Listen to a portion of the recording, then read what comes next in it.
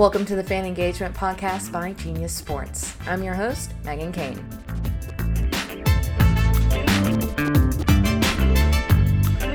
We'll chat with leaders from leagues, brands, teams, and broadcasters about different ways to engage fans and grow your organization.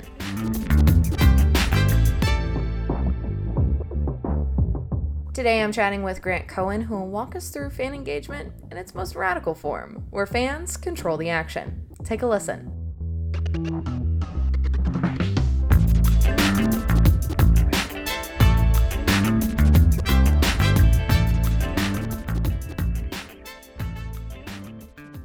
Welcome to the show. Welcome to the Fan Engagement Podcast. Thanks so much for joining me this Tuesday. Thanks for having me. I'm excited to be here. I see you got your hair and makeup done. Looks great. I did. Thank you. Yeah, I mean, I don't like to be on camera without looking beautiful. People say I have a face for podcasts, so whatever I got to do to dress it up. Hey, you and me both, my friend.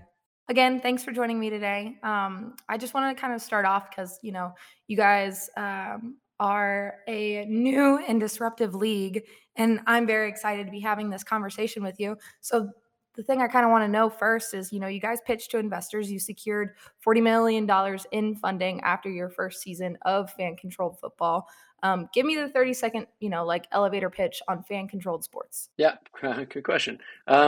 So the elevator pitch is interactive sports. We take the passion, content, sort of broad mass appeal and excitement of live sports, and we marry that with the digital engagement and monetization and interactivity that comes with video games. So the idea for fan-controlled sports is, how do you build sports properties that are interactive sports built for the future? There seems to be a lot going on at a fan-controlled football game. There is. Just describe it to me, when you're stepping into a fan-controlled sports experience, what am I going to see? What am I going to hear? What happens? I'm a first-time person showing up to one of these events. Yeah, sure. So the parent company is actually called Fan-Controlled Sports and Entertainment. And I think that last part's important because it's an entertainment experience. Yes, this is real-life, action-packed, high-level, elite athletes playing real sports, but it's also entertainment. And we think that we need to create an environment where our audience, whether it's the live fans who walk in the building, it's as the kids say, it's a vibe in our building, all the way through to person who's streaming on Twitch or using our app. We want it to be an entertaining experience. So the venue itself is this really awesome place in Atlanta that we built out this last season. That it's an old sort of train warehouse that's been redone. That it's kind of exposed brick and like broken windows and graffiti. And honestly, we hired these set designers. They make like sets for Justin Bieber and Coachella and stuff. And so our venue is really, it's a production studio that's a set that has fans in it. And the first time I went in, it was an empty building with a dirt lot next to it that looked like an abandoned warehouse that no one had been in like 50 years. I was like, you guys are effing crazy. What are you going to do here? And then the next time I went in, when it was almost built out, and it was like, oh, wow, this is awesome. This is it's a really, really cool place to watch a sporting event. Very small, very intimate. When we built it out, we love the idea that at football games, the nicest seat in the house is a suite. At basketball games, the nicest seat in the house is a floor seat. So we built our suites on the floor. So you could be in a luxury suite and literally reach out and touch a player, which is not something you ever find in football, and makes for a very unique venue. And then we really focus on the entertainment experience of it, right? We want our players to have a personality. This isn't the NFL. Some people joke it's the no fun league, right? You got to keep your helmet on. You get penalized for celebrating. Not in our league. We encourage it. Fans vote on the best celebration each week, and the player wins a prize, right? We want our players to showcase their personalities, while still playing really awesome elite level football. And then we make the whole thing interactive. So the entire concept, whether you're in the building or, like I said, you're streaming on Twitch or watching an NBCLX or DAZN or Fubo, or you're just using our app, is the idea that you have control, right? You as a fan, you're not just simply, you can just lean back and it's great football and it's really entertaining, but you have the ability to lean in and actually be a part of it and make decisions for your team. Everything from picking the name and logo and jerseys through to drafting the players to on game day actually calling the plays in real time. So let's go back to the beginning, of this idea came about, because it's something that everybody's always thought of, like, I read through your website, you're sitting on your couch, you really want to tell the coach exactly what to do and you're frustrated, but I don't think, I don't think anyone ever thought that they'd see it come to life. So take me back to that time. Yeah, I mean, I think it's we always do, there's four of us founders, and we always like to debate whose idea it was. It was mine. Like that, there is internet proof that I was the first person to write and talk about it. Absolutely was my idea. But the real truth is, every fan who's ever yelled at their TV, it's their idea. We just took that and brought it to life, right? That's all it is. Now it's a lot of work to do that, but that's at the core of it. That's what the idea is. So for me, it started a long time ago, like a decade and a half ago, sitting in a bar in New York. I went to the University of Miami. I was there with a few buddies from college, and we were watching a baseball game. And I'm not even a big baseball fan. And somehow we got onto the topic of what the coach or the manager had been doing, and whether the fans do a better decision. And it was just one of those ideas you like talk about stupidly in a bar with buddies, and you kind of get stuck in your head and you just can't forget about. So we had a blog. It got picked up with SB Nation, got a little bit of traction, had some articles written about us. There was like a fun article in the New York Times about our kind of crazy idea and trying to go buy a minor league team. The economy went to hell in 2008. We all got busy lives, wives, kids. And then in about 2016 or so, I'd always worked in the mobile app and game space. I'd started a company. We'd acquired another company. We were in the midst of sort of selling that combined company. And out of nowhere, I got a message from this random guy who owned an arena football team in Las Vegas. And he happened to also live in LA. I was literally getting a haircut at Floyd's on Melrose at the time. And he DM'd me and said, "Hey man, I read about your idea. I own this arena team. I want to turn it into a fan-run team." I was like, "Cool. Sounds like fun." About since like the original idea until then, the better part of a decade, like once a year somebody would hit me up and say the same thing. They'd have read some old article. If you ever search like fan-run team, they'd find me, and it was always the same thing. I want to buy a team. I want to do this, and I was always like, "Cool. Sounds like a great idea. I'd love to help out. Let me know when you get a team." And I'd never hear back from him. This is the first person who called and was like, "No, I don't know. Like I own a team right now that I'm going to do this with." And I was like, "Oh, that's fucking cool. All right." And it was football, which I'm a much bigger football fan. I was interested in. We literally met 2 hours later in downtown LA. Bromance immediately ensued. We became the besties of friends. He had a third co-founder that was, or he had another co-founder who was a good friend of his from a previous company. And we all came together. And then we were like three like tech nerds. So we needed someone from like the football world. We basically called and talked to every person we possibly could that we could like network with in the NFL world. We finally had lunch with this guy named Tony Parrish, who was an old DB in the NFL in Venice, and we sat down. And before the appetizers were even served, we'd like pitched our idea to him, and he was like, "This is the dumbest shit I've ever heard. You guys are idiots. Nobody will ever play in this league. No player's ever going to let fans call their plays. This is a terrible idea. But I've got this dude I played with in Chicago at the Bears named Ray Austin, and he's been telling me the same dumb shit for years, and he even tried to build his own app, and he has no idea what he's doing. You should go talk to him." And so we got on a call with Ray, and at first it was kind of like Ray's like, "No, no, no, I'm doing this." And we're like, "No, no, we're doing this." And then by like the second call, it was like, "No, no, no, like let's just do this together. This is way better if we all work together." And so the four of us became fast friends, and then we were off to the races, if you will. It was just a long, slow run from there. But that's how it first came together. So really, it was all of us had the idea separately, and sort of, thanks to the power of the internet, we're able to come together relatively quickly, and I think a very good complementary founding team together. So let's talk a little bit about those fans. Who are they? And when did the first influx of fans kind of come to watch fan controlled football and to engage with fan controlled football? Because that first season you didn't have them in the building. So when did you see that influx of fans? And what do you know about them? Who are they? Yeah, I mean, so it's been a few different waves. It's interesting. I can point to very clear moments throughout the course of this business that have been interesting. The very first game we played in Salt Lake City, we didn't know, right? Like we had a team there. We've been selling tickets, but like tickets are not expensive to arena games. You do a lot of like 2-for-1s, BOGOs, they call them. You don't really know who's going to show up. It's like, a random Saturday night in Salt Lake City. I don't know, there's a lot of things you could be doing in February. If you get a snowstorm and nobody shows up.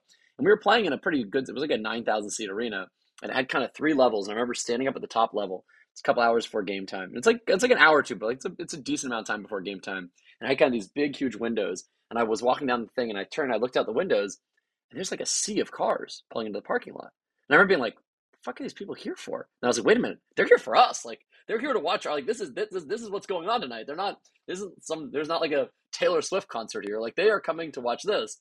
And it was really cool. And that we were nearly sold out. I think we technically were a sellout, but it was at almost capacity that first night, and it was awesome to have the fans show up. And so those were really local fans, right? Initially, then we got a bit of virality, and we started getting more of the streaming fans.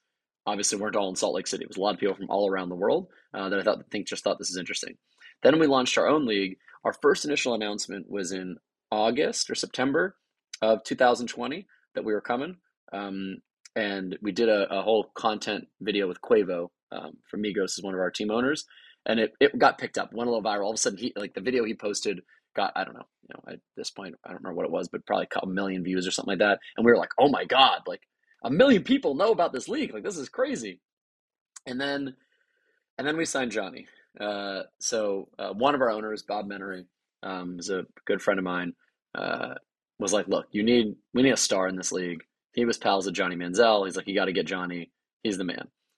But Johnny's Johnny. I love Johnny, but Johnny isn't necessarily the most on time person, if you will. And so I had to go out, and we also didn't know if he could still play. Like no one's seen him play football in a couple of years. We're like, I mean, I love the idea of bringing Johnny Manziel in, but what if he's trash? Like what if he's complete garbage? That's not a good look for our first player in our league that we signed to be terrible.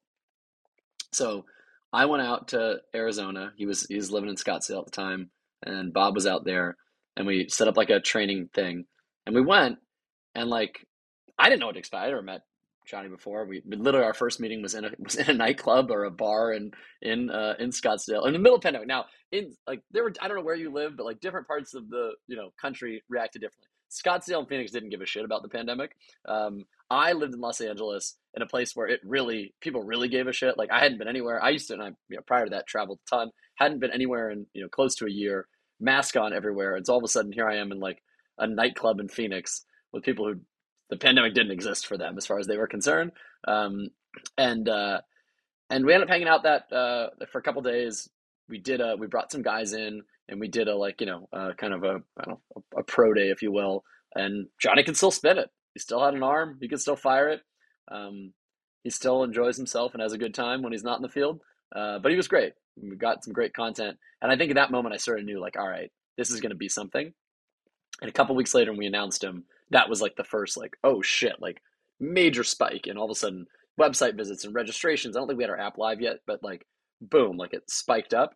And so our fans are very much what you would think the fan would be who would come to us after reading an article on ESPN.com that Johnny Manziel is playing in this new league, right? It is mostly males, 18 to 35, love football, love gaming, love the idea of it, of being in control and the interactivity, and want that lean forward experience, like the fun, like the entertainment that folks like Johnny bring to the game. That was our first big moment. And then certainly our first game day, which was a really cool experience, right? After having done the team in Salt Lake, but then it'd been years since then, a couple of years of building for this. And again, you don't know what's going to happen. You turn the lights on, you go to play. Is anyone going to come show up and watch? Are you going to get 10,000 viewers, 50,000 viewers, 500,000, a million? Who the hell knows? We ended up, I think it was 750,000 or something live views our first game day night. And we were very excited about those numbers. Marshawn was in the building, and he, after a couple of shots of Hennessy, had decided that he was going to suit up and play. And he had this kind of crazy viral moment that sort of semi broke the internet for the night of him suiting up, and then some crazy commentary. It was a wild night, just an absolutely insane. I mean, again, you put I'm used to working in ad tech things where you build a business and you have ups and downs, but if it's going well, it's generally, I'm flipped around the camera, it's generally going up and to the right, or not, or flat lines, the business doesn't work out, but it's over the course of time. It's very unique being in this business where you can spend years building it and you've got 4 hours, right? 2 games over 4 hours, and you find out if it worked or not. It's not like, oh, and that was a little setback. Oh, we'll get it back. No, no, no. Like, either this shit works or it doesn't. And you have a very limited window to execute on. And so you can imagine the like tension and angst as you're building into it. Matt didn't sleep for the entire week before our first game. Um, and then when it worked, it was like, oh my God, like, oh, that's amazing. But as I've said, this business, highs and lows. Our first week was amazing. And we told everyone, we planned it with our numbers for our first week of the season. Hey, look, we're going to see a spike week 1. There's going to be sampling. This is going to be crazy and different. It's going to drop down week 2.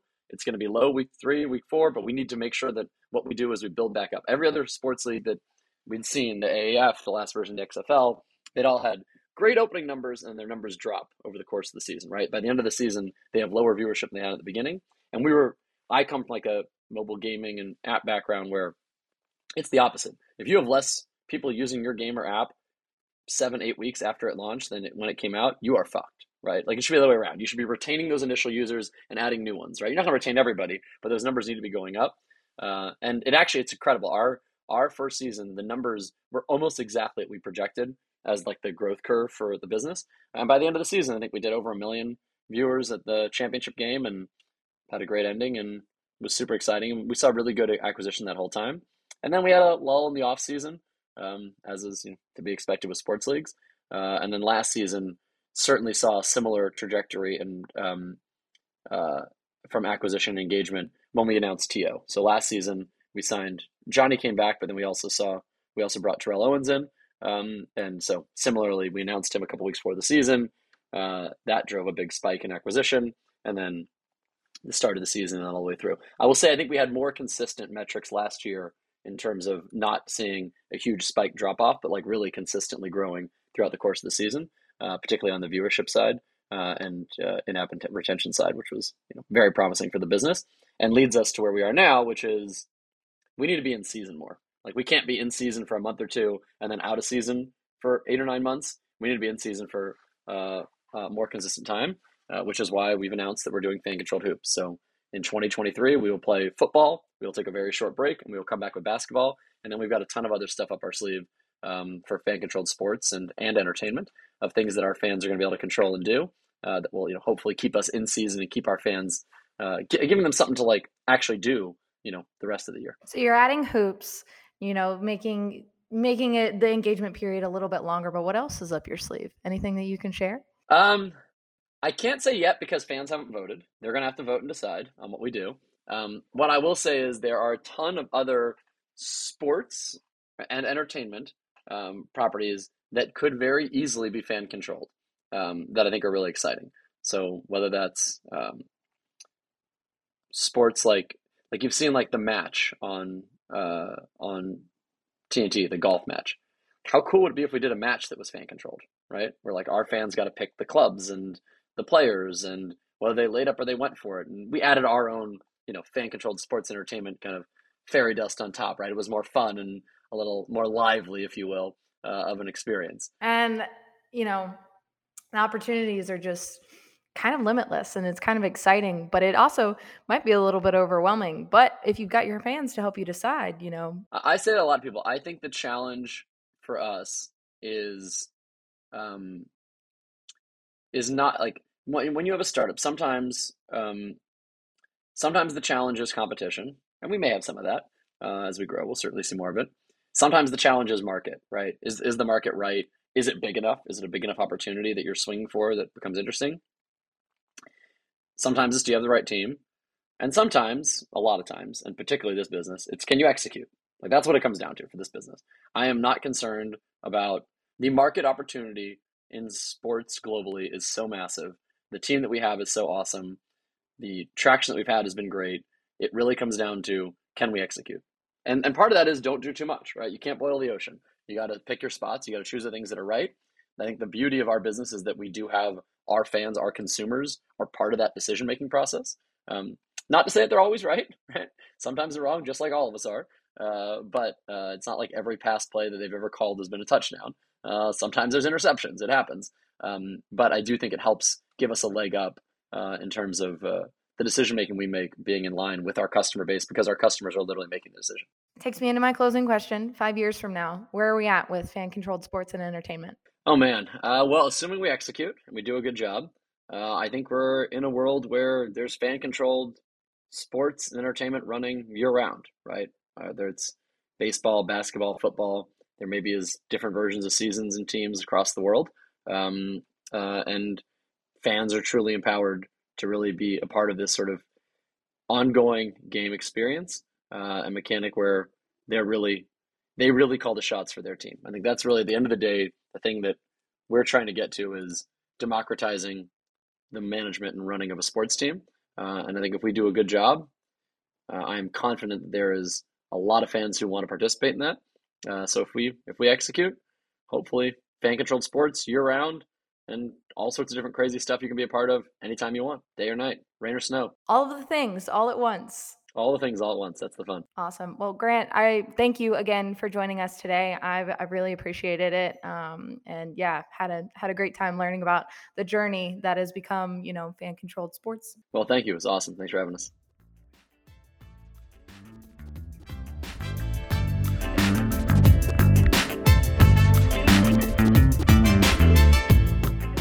That wraps up today's episode of the Fan Engagement Podcast. If you liked what you heard, make sure to subscribe on your favorite podcast platform. I'm Megan Kane. Until next time.